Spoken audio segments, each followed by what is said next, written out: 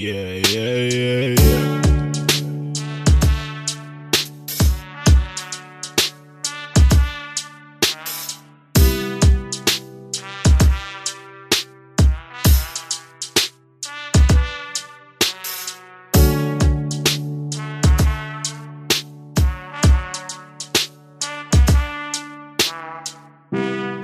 Hey guys, my name is Alex, and you're listening to the 1000 Movie Project podcast. I'm working right now in a restaurant that I don't think anybody would call fancy, because it's got a very sporty environment and it plays classic rock really loud all day. But every entree at this restaurant is like $16 to $22-ish.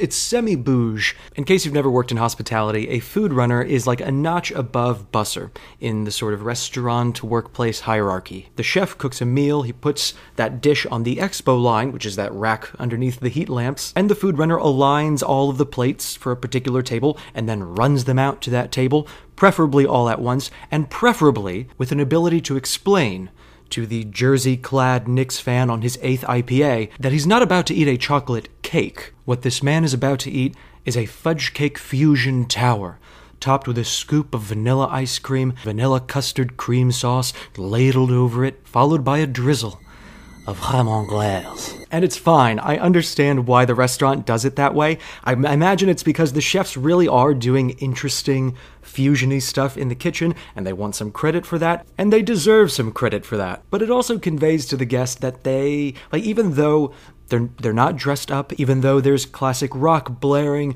and sports on every TV, with a brief spell around happy hour for Fox News, and then back to sports once the sun sets, and even though there's a downright Vesuvial flood of beer coming out of 180 taps, despite all of that, you can get quality, fancy-sounding ingredients that when you put them together, make for a very quality, refined, borderline artistic meal. And that's a great feeling to convey to a guest. I'm glad that people can come here and feel that they're getting something special. I just feel like I'm wearing a tuxedo to a porn shoot every time I find myself dripping with beer and ketchup, and also explaining to a shit-faced college student that the dessert he cannot taste is drizzled in a sauce I cannot pronounce. And maybe this isn't the most gracious transition into my conversation with today's guest, but Meg Gardner is an award-winning thriller writer. Most recently, she's been at work on a series of thrillers called Unsub, which stands for Unidentified Subject. To give you an idea of how that series premise works,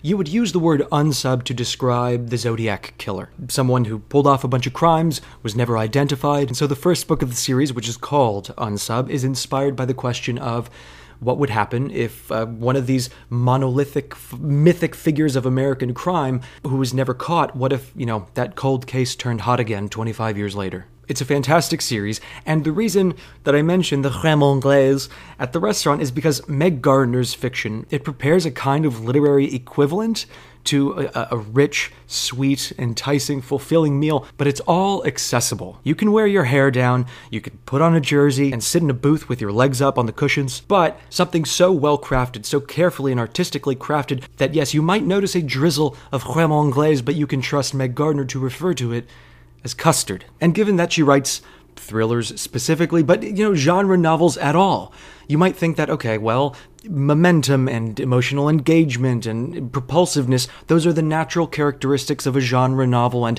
here I am celebrating her for providing the services that one ought to provide. But there is kind of a spectrum here. I, for instance, am one of the many, many fans of the thriller genre who will say that Thomas Harris's Hannibal trilogy, and yes, let's call it a trilogy, is among the greatest works of art ever to enter the genre. Red Dragon, Silence of the Lambs, and Hannibal. That being said, those books are not for beginners, and even if you are like a very seasoned reader of thrillers, they might not be for you. Thomas Harris invokes forensic procedures and instruments without explaining exactly what they do, even though technically there's enough context information so that you can deduce the purpose of this procedure. But when he does that, there is a sense of he is prompting the reader to come to him. There is this whole spectrum of accessibility within the thriller genre, both in terms of the technical things that are invoked, the emotional availability of what's going on, the brutality of what's being depicted. Meg Gardner's work strikes me as unique in the arena of thrillers in that she explores violence and psychopathy and depravity, these things that we're all consumed by because we see it in the news all the time. We know that in our daily lives we are susceptible to it, but she does not revel in these things. And by the way, it is not immoral or wrong for an artist to revel in that kind of stuff. Sometimes it's incredibly principled or ethical to make sure that if you're going to depict violence, you're going to depict it in a way that is not fun, that is brutal, that is maybe even gratuitous for artful reasons or the reasons of social realism. One of the great creative influences in my life is Michael Silverblatt, the host of KCRW's Bookworm. And Michael Silverblatt says that the reason he doesn't read many thrillers is because so many characters are killed, but there's only one funeral. And he identifies as such a softie that he wants a few pages to mourn the death of every character who gets the axe. And I mention his position there not because Meg Gardner rolls out a funeral scene for every character that dies, but there is in her work a kind of compassion that you don't generally see in the thriller genre. These books are brutal and they're haunting, but the way in which her novels are haunted, it's kind of like the very old school sense of the word. Her surviving characters are followed by the accumulating ghosts of victims and all of the attendant feelings of like survivor's guilt, resentment, shame, remorse. And there's real empathy in her ability to depict that. And by extension, if one of her serial killers is saying that he is compelled to commit his murders because of astrology and the position of the moon, or when another killer is using this kind of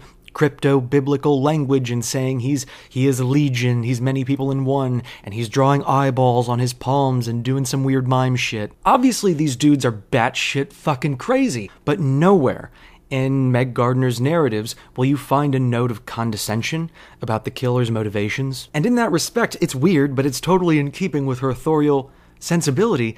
Meg Gardner shows the same kind of empathy and compassion and just kind of dignity to her monstrous villains as she does to her very human, vulnerable protagonists. When you listen to one of those interviews where she's got the elbow room to sort of expound on something, it almost sounds like you're talking more to an architect of fiction rather than the more common sort of writer, and forgive the pun, the Gardner type of writer. The Gardner's approach to writing fiction, I think it's George R. R. Martin who most often says this, but different writers have different words for the same thing. Pantser is another version of it. A Gardner plants the seeds of characters and drama and then just waters it until something grows, and then you go back into the, for the next draft and you hack away all of the weeds or the I don't know how to go farther with this floral metaphor. Maybe it's her legal background, but Gardner is the storyteller who won't simply explain to you a 3-act structure. She will tell you about like the sort of narrative alley-oops that need to take place within that structure, the timing with which in the 3rd act a sort of dramatic echo of the 1st act ought to be had. There's something jazzy about it. And since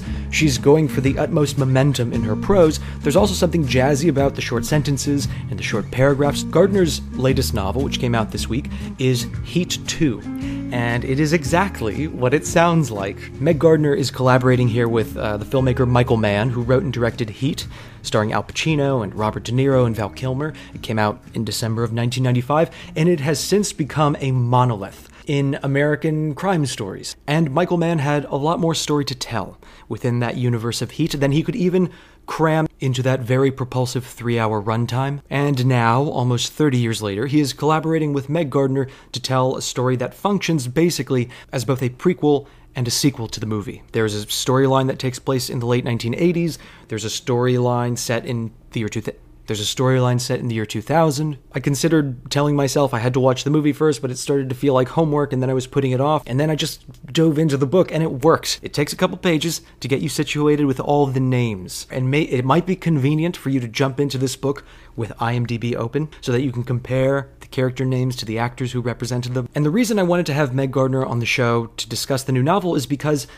this book is, from the perspective of craft, absolutely fascinating. Probably the most interesting piece of fiction I have read this year, with the possible exception of Cormac McCarthy's forthcoming novel, which is a holy shit kind of weird thing that we're going to discuss at great length later in the year. What makes Heat so fascinating is because it brings and it braids together the sensibilities of Meg Gardner, who is a person who for decades now has been telling stories entirely through language, and Michael Mann, who has spent several decades telling stories pretty much entirely through images. Obviously, the moving pictures have sound these days, so yes, there's language in a screenplay and the actors are reading lines, but when you write a screenplay, I don't think I'd have to talk to a screenwriter about this, because a filmmaker, like, the only people who are reading the screenplay, conceivably, conventionally, are the people who are involved in bringing a vision to life. So the actors are going to read this as a blueprint for what they say, gaffers are going to read it for a blueprint of how they gaff. But if you are at all interested in the mechanics of storytelling, it is legitimately fascinating to see how those sensibilities alternate, sometimes from page to page, how sometimes they clash, and how sometimes they harmonize. To say that it's fascinating might sound like I'm skirting the question of whether I liked it or not. I can tell you that I love, really seriously, passionately adore, roughly the first 150 pages, which involve a romance in Las Vegas and a detective named Vincent Hanna, which is Al Pacino's character in the movie. He is investigating and pursuing a band of home invaders/murderers. And if that sounds like it's way off the map of what you would expect from a prequel sequel to Heat, that's because this book goes in directions you would not expect. There is a heist in Mexico whose execution on the page is exciting, and I think that scene runs about 50 pages. Plus there's a catastrophic shit show aftermath that kept me planted in my chair and reading way longer than I expected. But when you take that sort of novella-length section of that Mexico heist, the execution is great, the aftermath is great, but the build-up is notably off track, and it's because you kind of need the images. It's absolutely fascinating. I will say that there's a big chunk of the drama set in the year 2000, and I think just before it. It's following Val Kilmer's character from the movie. His name is Chris, and that section is pretty techy. And I have this thing with espionage or spycraft stories that involve high tech. It's kind of the same thing that I have with period pieces that take place in the 1800s. I think it's a defense mechanism. I just check out emotionally because I want to spare myself the embarrassment of having to be really confused, like, oh, what is a magistrate? But the last 100 pages of Heat 2 bring us back to the most interesting part of the story, I think, apart from the little romance in the beginning, which is magnificent. It is an incredibly well-crafted, well-executed thriller. I strongly recommend it, and if you're listening to this podcast, you probably are already interested in the differences of these mediums, what constitutes good writing, what constitutes good filmmaking, and do we, consciously or unconsciously, bring certain biases and expectations to those storytellers, biases and expectations that might become clearer to us when we see a novelist and a filmmaker working together. Apologies, incidentally, if the sound is not great in this introduction. I am recording from a cavernous apartment that is not my own. Also, I did not have my podcasting microphone with me for this phone call, so it's going to sound like any other Zoom chat in which you have participated. And my emphatic thanks, of course, to Meg Gardner for joining me on the show. Here it is, our conversation about the novel Heat 2.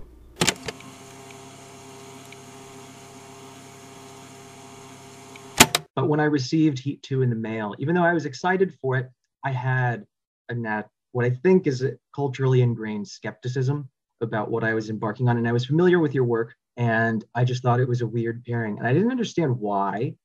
And then slowly I started to think your work is so granular. And there's a crime or a killer's sort of oeuvre, his body of work. And then we see it, and then the protagonists go away, they learn more details, and then they come back to it, and it fleshes itself out. And it's a constant combing and untangling of one narrative. Whereas when I think of Heat, I think of go here, go there, sprawling storytelling. It's constantly moving around. So I was thinking where you tend to center on a particular issue, collaborating with a very expansive storyteller. But I really, really loved it. And it was not at all what I was expecting it to be. I thought maybe this hefty 600-page tome was going to be about one spectacular heist, but it travels the world. It's got so many remarkable set pieces.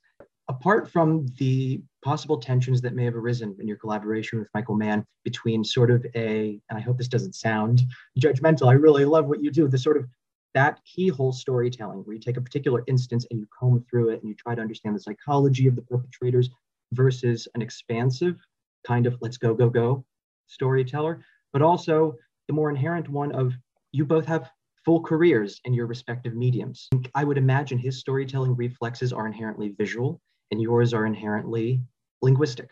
And I'm wondering about those two kinds of tensions. How did they merge, if that's not too huge a question?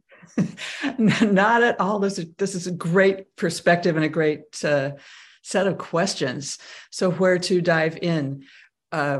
Maybe by starting with the large scale point that you've made, that telling stories on the page through a novel or short story, and telling a story in a visual medium on the stage or the screen, those are related but different disciplines and methods. So you need to, as a writer, you approach the story in different ways. You have to. And I mean, yes, I've written more than a dozen novels. Michael is an extremely accomplished writer as well. And all his work before this has been for the screen, television, or film. He wanted for a long time to write Heat 2, which is, to be clear, it's a standalone thriller that is a sequel and a prequel to Heat. So it, if anybody is confused, it does not novelize the film, which is one of my favorite films ever, my favorite heist film by 1,000 miles.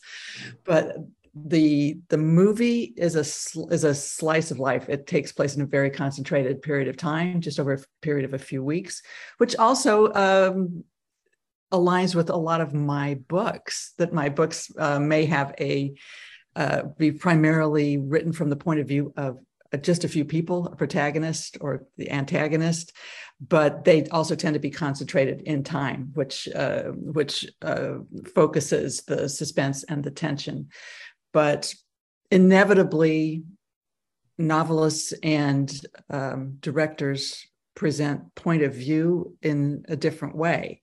In a film, so often the point of view is the camera. We as an audience see what the camera sees. And the director is behind that, the cinematographer, the editors are all behind that, moving it around, but the camera is the point of view. In a novel, in contemporary fiction, usually the point of view is through a character's eyes. And in a novel, you can be in the character's head with interior monologue, with literally expressing what they see as they turn, what they hear as they walk into a room. And so that is a different method of immersing the audience in the story. So when Michael and I got together, we had to learn to merge those two various ways of seeing and telling a story. And honestly, that's one reason when he decided to, he had the idea for Heat 2 for a long time. And he recognized that his experience was all in film and that he had never written a novel. So after he read Unsub, my book, he reached out. We have the same literary agent. So he reached out and we started talking about how we could collaborate, and hopefully our strengths and experience would complement the others, and we could create something that on the page that was a whole that was greater than the sum of its parts. And I hope we accomplished that. The exact position in the book doesn't come to mind, but there was a line in the most recent Unsub novel where you say of the character, he's a profiler of killers and he's been consulted in a string of murders, and you write his hair was cut too short to ever let down. A period. He was a profiler of killers, or he captured killers. And that is exactly the kind of, that's a gift that you have, obviously, for being able to characterize someone so succinctly and so poetically, but it's also a gift that a filmmaker just does not have. Whereas by the same token, you don't have, the luxury of just being able to present us with a close-up of someone with bags under their eyes, to communicate that they're tired. You guys do have different luxuries, and there were chapters in the book where, for instance, there is when they're scoping out a heist that's going to take place in the 80s, in about the middle part of the book, there were parts where I was like, oh my God, I can't get the layout of this building in my mind. But then when I went over it, it was just like 2 paragraphs. And when I read it more carefully and I would pause, I could imagine how you would shoot it as a filmmaker. And I was like, okay, here's a little section where it's all filmmaker. And then my favorite part of the book is, I think, the most novelistic. It's a little romance story in Las Vegas in the beginning, which is I can't say unfilmable, but the charm of it, I don't think, could Oh, be thank you. communicated on screen. Was there a give and take maybe in scenes where you would say, you know what, let's defer to the cinematic sensibility here, or let's defer to the novelistic sensibility here? We never expressed it so flatly like that. Okay. In my own work, I've tried to create, for lack of a better word, a cinematic sense, and certainly when there is any kind of physical action on the page, because you need to have the reader be able to see it in their mind as clearly as possible, to see the colors, to see the movement, to figure out where the light is coming from and how it's affecting everything. So I have always tried to imbue my work on the page with that. Michael is known for being not only a propulsive storyteller in his films, but for the incredible atmosphere he creates, for the drenching of the colors in the palette in all his films, for the sound, for both music, soundtrack, and literally the sound design, say of hundreds of high-powered rounds from a rifle hitting a police car in the canyons of downtown Los Angeles. And I was aware that in a film, all that happens simultaneously. That's an advantage for a filmmaker, is that it can land on the audience in multiple ways simultaneously. That if you see it, you hear it. Sometimes it resonates, it rumbles in your chest. The emotional impact flows through you as well. I recently saw Heat at the Tribeca Film Festival, a new print of it, and there were enough people in their 20s in the audience who had never, I mean, it was a packed with mega fans, but it really became clear at a very quiet turning point in the movie that plenty of the audience had no idea what was coming, and they literally gasped. It was just a total uncontrollable urge on them when the plot suddenly turned. So all that happens in an instant in the film. You can't do that on the page, because you don't have that whole multiple stream of sensory intake going on. So you have to figure out how to replicate that in words when words are what you've got. How do you make sure that the visuals are clear? And I'm glad you did get it.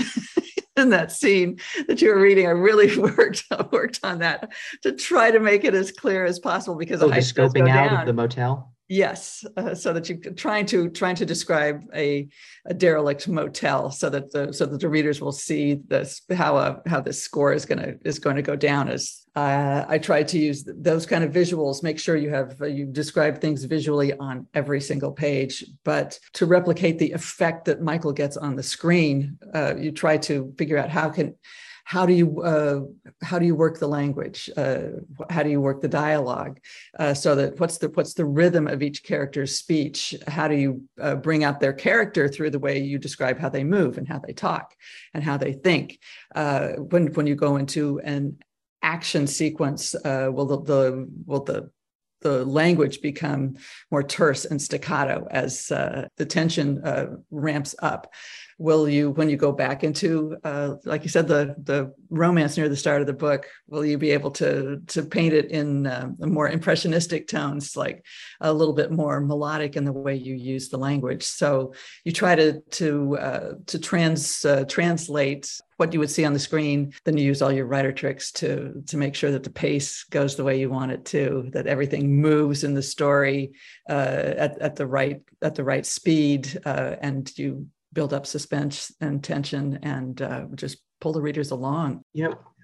You've spoken about Hitchcock, and in particular, how Hitchcock was so great at explaining how suspense works, and he could break it down into like a formula. And I'd be happy if you could reiterate that formula. But another thing I've noted about Hitchcock is, famously, and much to the chagrin of certain actors, he wouldn't say, give me your best performance. He would say, look here, look there, do this.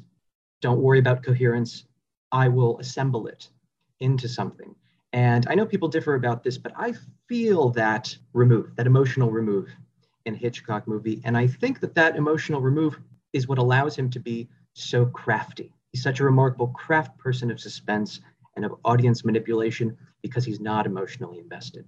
He's never prompted to overindulge with a monologue. He doesn't surrender the camera, the scene to an actor ever. And I'm wondering if you felt new reserves of craftiness, given that you did not conjure this core cast. Actually, I'd say it was the opposite. Oh, because it's not yours. Yeah. It's not mine, but these characters, the core cast who return from the movie, these characters are not only well known to the audience who has watched Heat, but they are extremely close and precious to Michael. That he's known these people since long before the movie was ever released. So he knows them, he cares about them, and I felt a responsibility to get to know them and understand them the way he does, because it was a privilege and a weight to expand their world.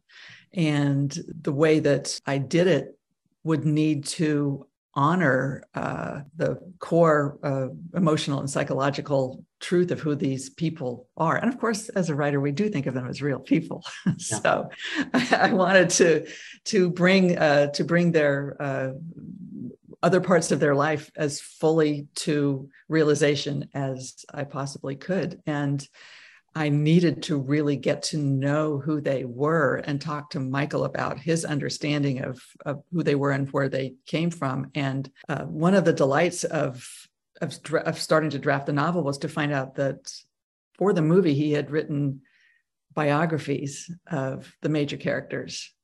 And it was about 30 pages of material that was not in the film. And he didn't intend for it to be in the film. He had given it to the actors so they could read about the background of the people that they were portraying, and that would help them round out their performances. So you find out where Hannah grew up in Western Illinois, desperate to escape the cornfields and the small life, and how he, enlisted in the Marines to get out of there. How Neil McCauley was abandoned as a child, essentially, and put into foster care, and what it was like for him, in fifth grade, wearing Goodwill clothes to class instead of tennis shoes and jeans. Chris, you find out Chris's dad was a 18-year-old GI who got posted to Germany and immediately got on the Autobahn and tried to drive as fast as possible and got killed before he was even born. And so his mother ended up, as a go-go dancer at a biker bar. That was all very interesting, and we use all those. All that background material in the novel to show how the characters became who they are, why they do what they do in some cases. I'm trying not to give away any spoilers here, and right. How it affects them and where it takes them. Yeah. That does make more sense. As soon as you mention that this is not your property, and that, there's a generation now of film buffs for whom Heat is a kind of holy grail of crime cinema. And I noticed, particularly with the recent death of James Caan, it falls in line with a resurgent appreciation of Thief, which kind of fell off the radar for a really long time. So Michael Mann's movies are very they're in the water supply now. You've spoken about wanting to always make sure that you're kind of a step ahead of the reader, that you can still surprise them. And when I read the unsub novels, if ever there's an occasion where I think I kind of know where it's going, I am always reminded that it is because you have manipulated me into thinking that I know where it is going. So I have that Meg Gardner sensibility of trusted hands, a trusted storyteller. I know she's going to give me that. She's going to throw me for the loop, a bait and switch kind of thing, not in a tricky, chintzy way. And then there's a very different way in which I trust Michael Mann as a storyteller, which is, and I think one of the fundamental differences between a novelist and a filmmaker is money. He is accountable for $100 million production. And when that is the case, it is just a masterful presentation of a conventional narrative. We've kind of seen this before, but never as well. I imagine studios were always breathing down his neck. Make sure you give you tie up all these bows very neatly, whereas an author can sort of let things flow a little more emotionally, naturally. All throughout reading Heat, there would be a moment where I thought it was going to go the way I expected, and I would wonder whose hands are more crafting this scene. Meg Gardner manipulating me into thinking I know where it's going, or Michael Mann, who's going to do a great job of giving me what I think I'm about to get, and so great that I'm not going to be upset that I got it. I was reading this and I was thinking, do I want to be surprised as in a thriller, or do I want a rip-roaring execution of something that's cozy and familiar? Did that factor into this story? We never put it in those terms. So this is, again, a really interesting question. And Michael makes extremely high-level artistic commercial films. There is nothing wrong with that. And I would say I write commercial fiction, and I don't strive to pander to the audience. I do care about my readership, and I write thrillers because I have loved the genre since I was a kid. It's what I want to write, stories about people who have some kind of chaos or evil crash into their world, disrupt everything, threaten their family, their community, perhaps the world, and find themselves the people who need to decide that they will try to do something about it, either because that's their job or their quest. And my job as an artist is to put them to the test, to send them through hell in the most entertaining way possible, so that at the end, when they confront the forces of antagonism or even evil, that they find their backs up against the wall. They're out of room to run. They're out of ammunition, perhaps out of ideas, running out of blood, and they need to find one final way to rise to the occasion if they can. I love writing stories like that.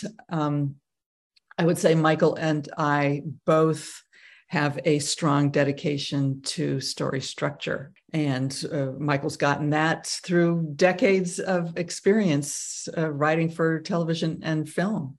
Everything from Starsky and Hutch to Ali, that you have to put the story together and do it in a way that leads the audience the way you want them to go from beginning to an end that ideally is surprising yet inevitable. The first time you watch it or read it, you gasp. And the second time, then you sit back and you think, I did not see that coming, except, oh yeah, now that I think about it. Yeah. The best kind of story, I think, rewards a second viewing or reading, where you realize the seeds were there the whole time. And excuse me for making notes. It's just that you were connecting. No, please, exactly this is fascinating. And I don't want to. Go ahead. I don't want to get ahead of. I don't want to let a few of your questions get away from us that I haven't answered yet. But I would say one thing about moving from film to a novel is that in a movie, if you're going to set a battle in medieval China or outer space, the studio is going to say, well, how much is that going to cost? Right. And in a novel, it costs absolutely nothing. You can put in anything your imagination can conjure, and the only requirement is that it powers the story and the characters and the emotional experience you're giving the audience. Way back, maybe 10 minutes ago, you asked me about suspense and Hitchcock. Yes. Did you want me to go back to that? Sure. Okay, so I don't remember exactly what I had said in the about suspense, except for millennia, the concept of suspense has been Aristotelian. That suspense requires, you create suspense by creating a looming threat and doubt as to possible outcome. The audience is worried about what will happen to the characters if things go wrong. Will the threat be realized, or will the characters resolve or escape the threat? So that's you keep a threat looming, and relatedly, that's what Hitchcock talked about. There's a difference between surprise and suspense. Surprise would be two characters walk into a cafe, sit down at table, chit chat for 5 minutes, and then a bomb beneath the table explodes. The audience is surprised. But there was no buildup, no emotional interest in anything that came before that, before the surprise. Suspense would be opening the scene with someone walking into the restaurant with a briefcase that is ticking and seeing them slide it underneath the table and then slink out the back door, and then have the two characters come in and sit down. At that point, the audience knows of a looming threat. They feel dread, apprehension, anxiety, anticipation, wondering what's going to happen. They're hoping the characters will realize it. A waiter will come along and kick the thing or something, and everybody will be rushed out of the restaurant. But they feel suspense at that point because they know something dreadful is looming, and they are powerless to stop it. They're waiting to see if the characters can.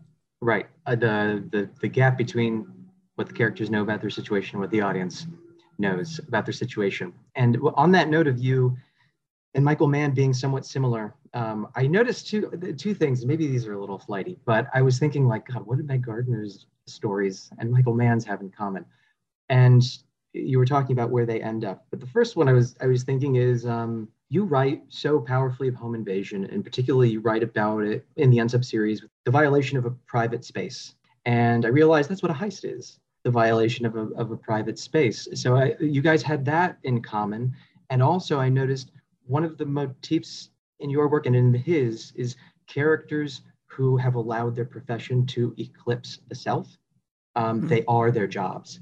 And the character arc is following their job to a kind of Rubicon where they have to impose self and, take off the badge, do the human thing. Don't want to give things away, but your characters come to that brick wall in Heat 2. And it does seem like a meeting point of sensibilities. It doesn't seem like one author dictated to the other where this is going. It didn't seem like one was muscling the other out. And I get a sense that with a novelist and with a filmmaker, my understanding of the rigorous 2 to 4 months on set is that, yeah, it's your life. And with a novel, I wonder, do you struggle with what Caitlin Hendricks struggles with in the Unsub series of taking off the badge at the door, so to speak, as a novelist and going and Good question. So to speak, Caitlin Hendricks in the Unsub novel starts out as a police detective and then moves to the FBI where she hunts serial predators.